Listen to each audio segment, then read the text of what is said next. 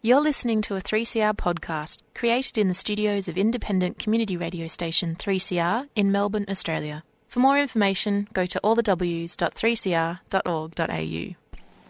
There is a place where time stands still, where nature is harsh and demanding, where only the quick and the strong and the deadly can survive. This place is no place for civilized man. I want my land. Took it in the guts, Barry. Far away from my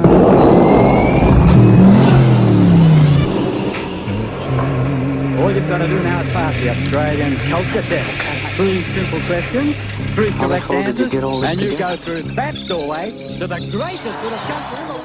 Hi, this is Annie for Showreel, looking at Australian films and their makers. Today we're going to dust off a recent interview with Molly Reynolds in honour of the passing of the great First Nations actor David Delunu. My Name is David Gilpilly is the last film from the legendary David Gilpilly. He worked with 3 of his long-time collaborators to create this goodbye letter to us, and I spoke to one of them, Molly Reynolds, about the film released earlier this year. Now, I know that this is an unusual film because it's like a going away letter, isn't it? A departure letter from David Gilpilly. When did it start? When did he decide to have this film made? Well, look, just to say, I think you sum it up beautifully. You know, it's his farewell gift. You know, to his audience who have known him, you know, ever since Walkabout. And it started 4 years ago, just over 4 years ago, when David was diagnosed with his stage 4 widespread lung cancer, and he was jelly bean keen to work, and so we discussed the prospect of the final documentary that would encompass, you know, his entire body of work, or the legacy of his work and his life. And originally we were going to end it, as David, you know, was keen for it to be, with his death ceremonies on country. But David is remarkable in, you know, he has never led life in a conventional fashion at all. And so 4.5, just over 4 years later, he's still going. And we decided that we would finish the doco with him on stage instead. Yeah, that's exactly right. He's a really flash dresser, isn't he? Oh, absolutely. And you're not the first to make that observation. And he really does care about his appearance and always has. I've travelled with him, and I've seen his packed suitcases, and all the shirts are beautifully packed and ironed and sort of, you know, layered, I think, in, you know, in sort of order of wearing. And he loves the suit. Absolutely loves the suit. Now, it's a hard thing to make a film like this, and I noticed that there's certain conventions in the film that's, obviously it's a collaboration between the subject and the filmmakers. So can you tell us about that process? Yes, this sort of film couldn't be anything else but. David is credited as one of the producers to, just to sort of consolidate his authority over the documentary.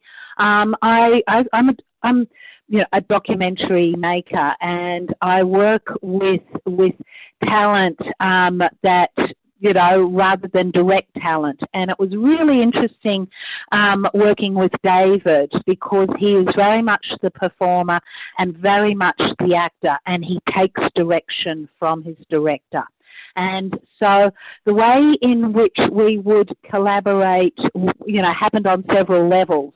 And for my part, I kept kind of track of the critical information, the information that I needed to elicit from David to hold the documentary together. And so David and I would work our way through that list, depending on his mood, depending on what he felt like talking about. And then David would also bring in his own elements into the film, where there was stuff he would raise that he wanted to talk about, imagery that he wished to capture.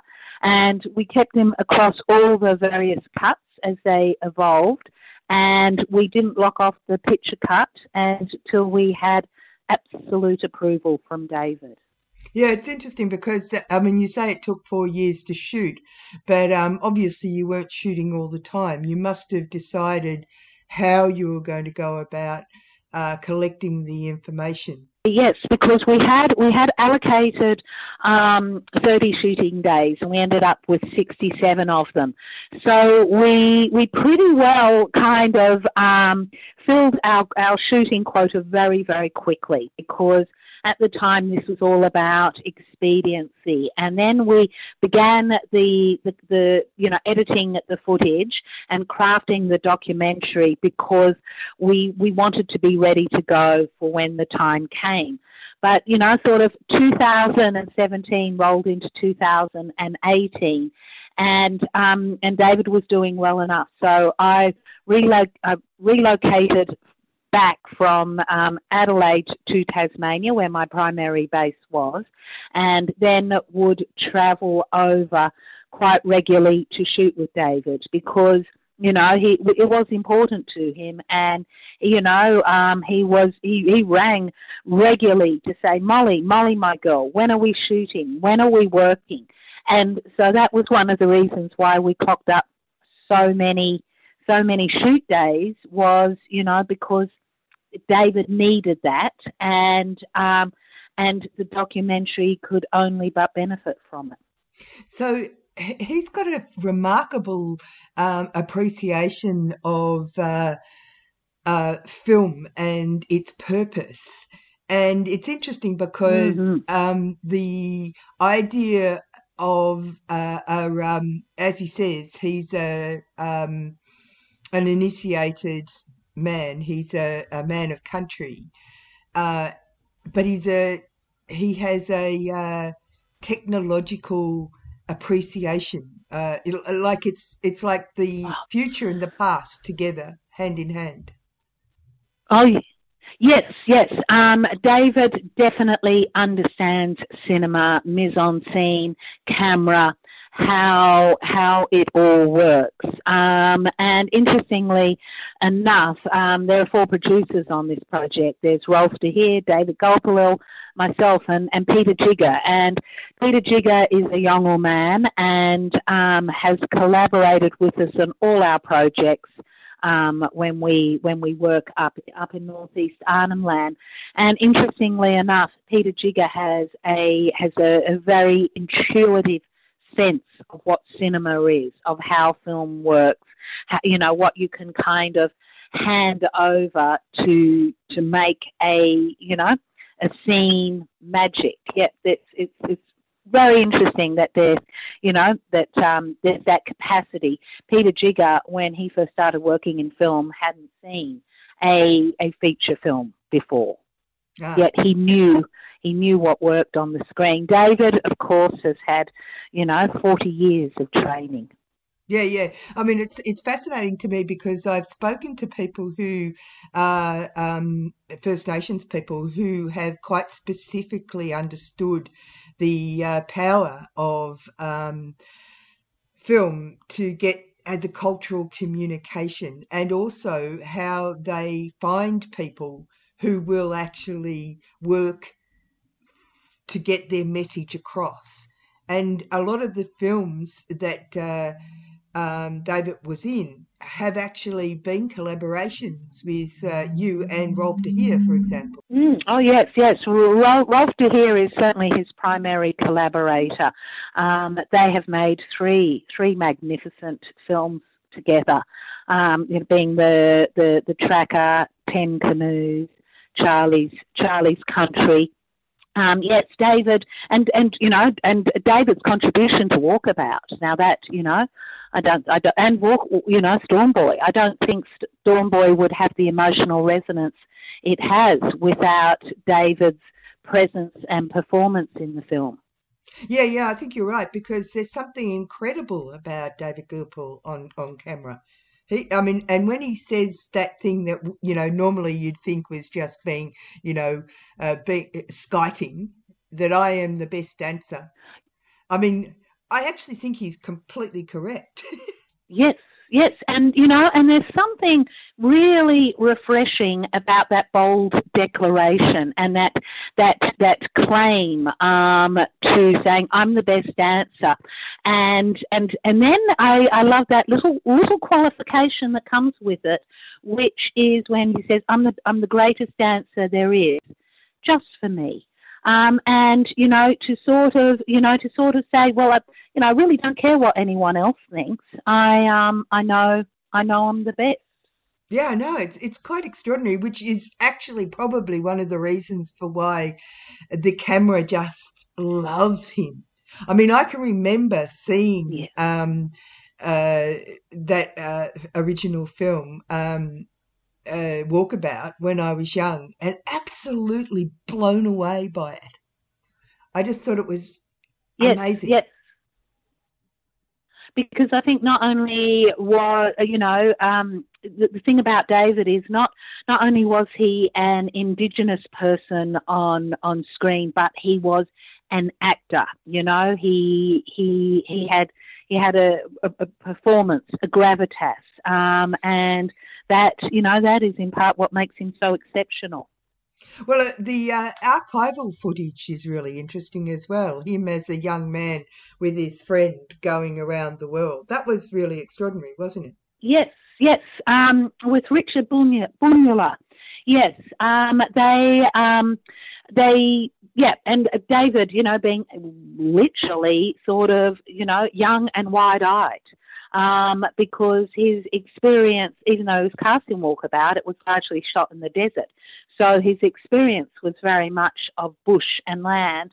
And then he gets to travel the world. And as he says, in his sort of very young way, and my spear went too, as if to say, well, I'm not going to travel without my spear because I might just need it. You are listening to Showreel, and we are revisiting a chat I had with Molly Reynolds about the film My Name is David Gilpilly. We are marking the passing of a great First Nations man. Well, that footage where he obviously had, his story. Westerners have a particular view about things, and when you're in the belly of the beast, you don't really understand that actually it's not the only way of seeing things. Now, there's several interviews I've done with people who, the one about the Namatjira story, with Big Art, and they went to Hermannsburg to talk to Namatjira's family to see if it would be okay to tell his story, right? And they had to get permission to be able to tell his story, right? And also the film that was about Yunupingu, about him travelling overseas, and how obsessed the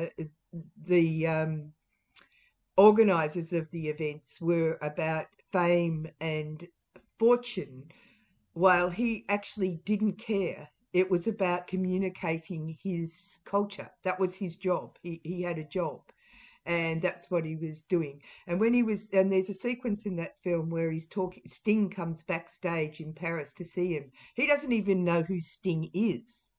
It's quite hilarious. And the point is that, in a way, this film too, so David obviously had a one-person show telling his life story previously, right? There's sequences in this film. Yep. They were hilarious. So he obviously always is completely involved in his own life story, like he owns his story. Yes, he does. And I'm here speaking about, David's final gift, his final work, because he's too unwell to do so. But David is also at the same time is not so easy with the notion of being interviewed by journalists or by media, because he says they take my story and I'm not paid for it, and he really kind of finds that there's something profoundly wrong in that. We white fellas, that sort of publicity sits in the realm. We like to talk about the things that we do, but from David's perspective, it's something that very, very much belongs to him, and he does, he's lost the inclination to give it away for nothing. Yeah, well, that makes complete sense. But I'll say that it is a great joy to be, and gift to be honoured with this film, I'd say. Yep. I think. Well, I know David is very, very happy, with it. I think he's like, yep, his final work is one of his best. Yeah, it's got a lovely quote at the end as well. That is me. It's fantastic. It did remind me a little bit of the last film that Harry Dean Stanton made as well. Have you seen that by any chance? No. What is that film? I can't remember what it's called, but you can just look up Harry Dean Stanton and you'll see his last film. And it's also a goodbye. He's made a goodbye film. I'm saying goodbye to you. It's okay. It's a lovely film, and it's a very similar. He has a similar kind of what do you call it? Singularity. A person who is themselves. Okay. Mm. Yes, yeah. Indeed. As David says in the documentary, I'm not sad, but I'm sorry. And it is, he's reckoning with his mortality, and he does it in a very, very profound way. I was very interested in the way the footage with his sisters who came to visit him. They were very loving to his carer, Mary. The body language is so... there's a whole cultural thing going on there, isn't there? Her as his carer. Oh, yes.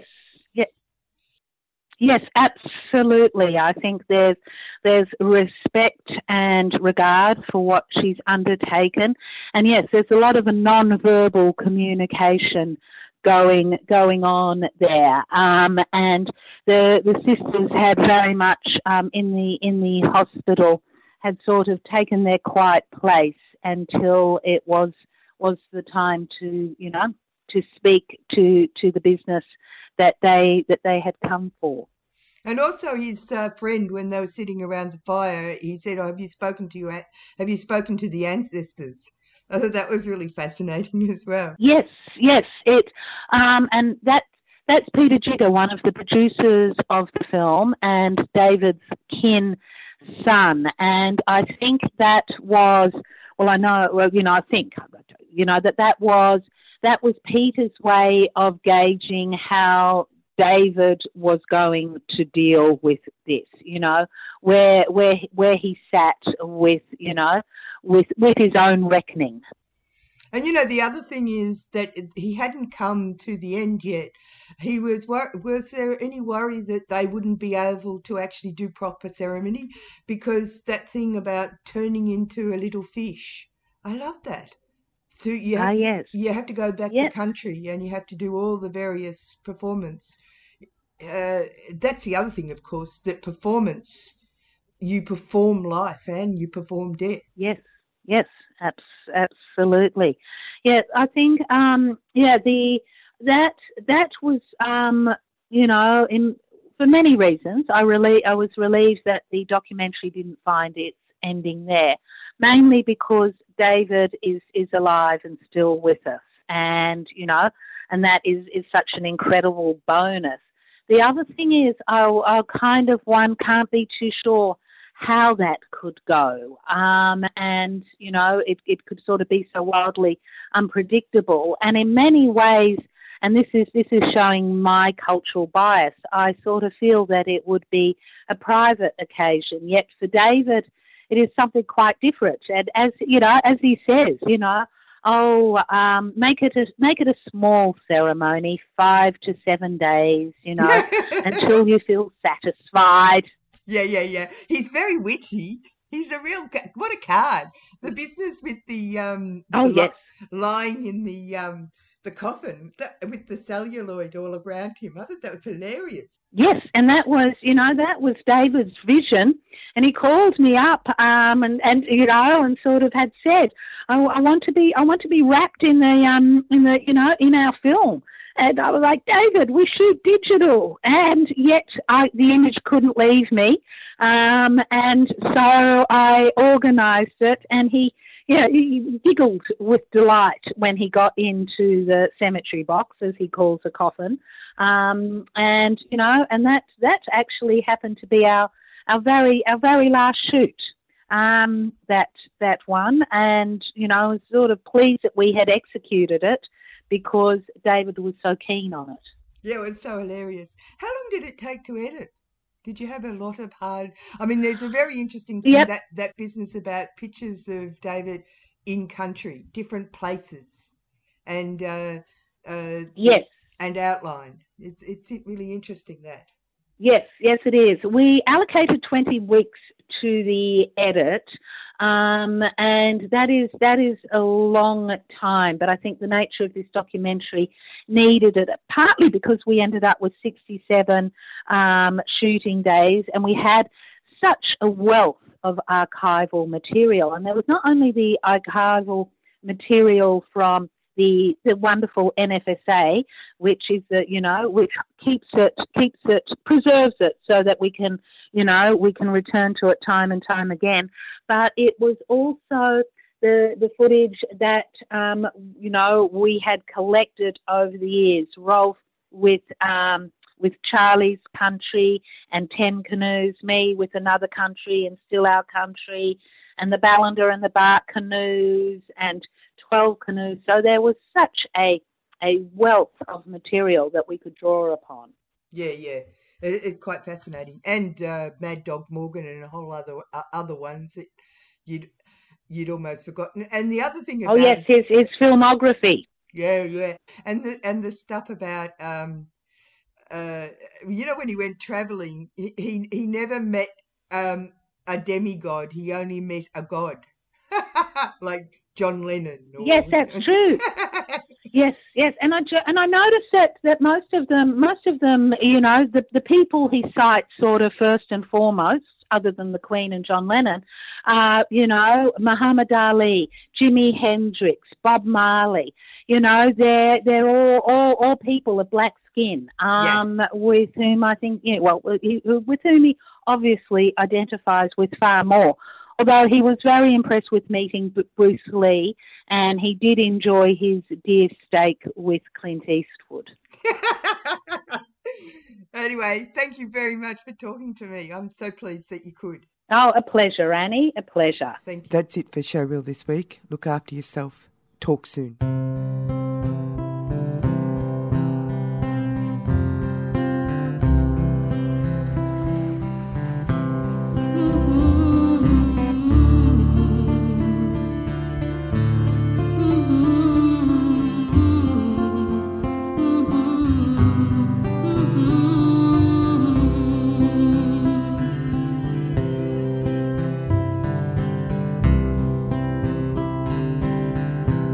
Mm-hmm.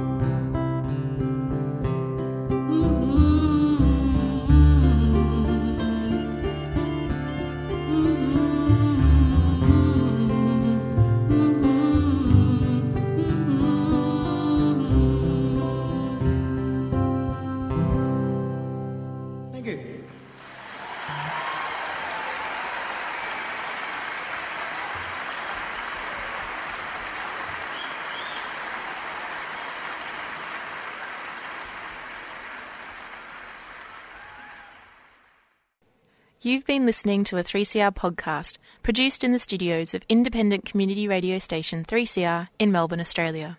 For more information, go to allthews.3cr.org.au.